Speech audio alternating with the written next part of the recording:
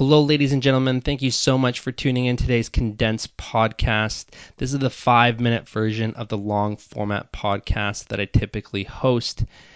Today's guest is Maxine Friend. She is a psychic, and I know a psychic is not your typical guest on a podcast, but when Maxine reached out to me after I came forward with being bisexual on my podcast, we had a great conversation about energy, intuition, and trusting where the world will lead you into the universe.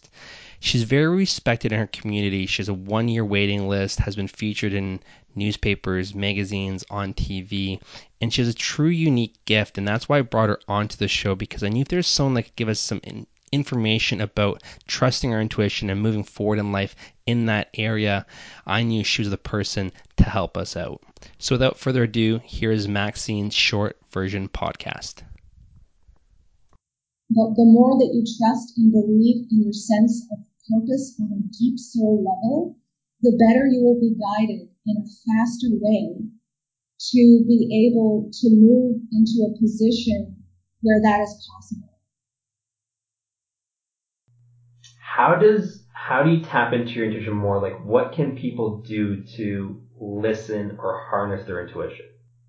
Well, one of the first things that we have to do is to wake up. We need to get to be awake. I see a lot of people now that are, I love technology. I love my cell phone. I love my laptop. But there's a time and place, and I find it very sad when I see people watching, excessively huge amounts of television, or I'll see two people in a restaurant just staring at each other's phones. And I think we need to be in the present. We need to be awake and alive and tasting the food that we're eating and experiencing the presence of the company that's in front of us. So the first step would be to really be in a mindful place of real presence. And the second thing that I would recommend is really getting quiet and really getting into a place of stillness within ourselves. So if that means, taking a walk in nature, taking like a nice salt bath, which my clients know I love because it detoxifies your auric field and allows you to relax. But we need more self-care. We need to take better care of ourselves. We need to get still.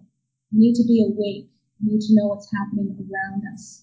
And the more awake we are and the more that we are able to carry our energy in the present tense, the more we can understand the subtleties of energies. That we are all natural healers. If we look at someone who, falls down and skins their knee, what's the first thing that a child or an adult would do is we grab the knee and we hold the knee, and that's because it makes it feel better. Or sometimes we'll rub the knee, and that's because we're natural healers that can make ourselves feel better.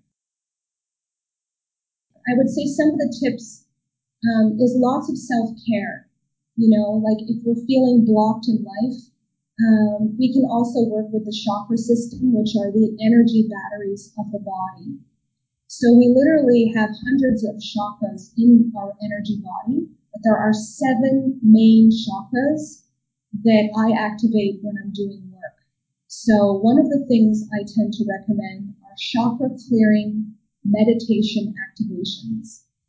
And again, there's a host of those on YouTube that you can look at. If you're open and receptive to different experiences that you can't necessarily explain, you're going to be more open and receptive to the information that comes to you. If you're someone who's completely closed off and you don't believe, it's almost like that existence is just not there for you because you're not open to it from a conscious perspective. But the fear is so real, and I think it really comes down to, in the Course in Miracles, which is a popular spiritual text, it basically says it comes down to 2 fundamental emotions that we live and perceive in this lifetime, and that is, one is fear, and the other is love. So, and everyone asks me, which one is more alive? And of course, the answer is like an old-time traditioned response is it's the one that we feed.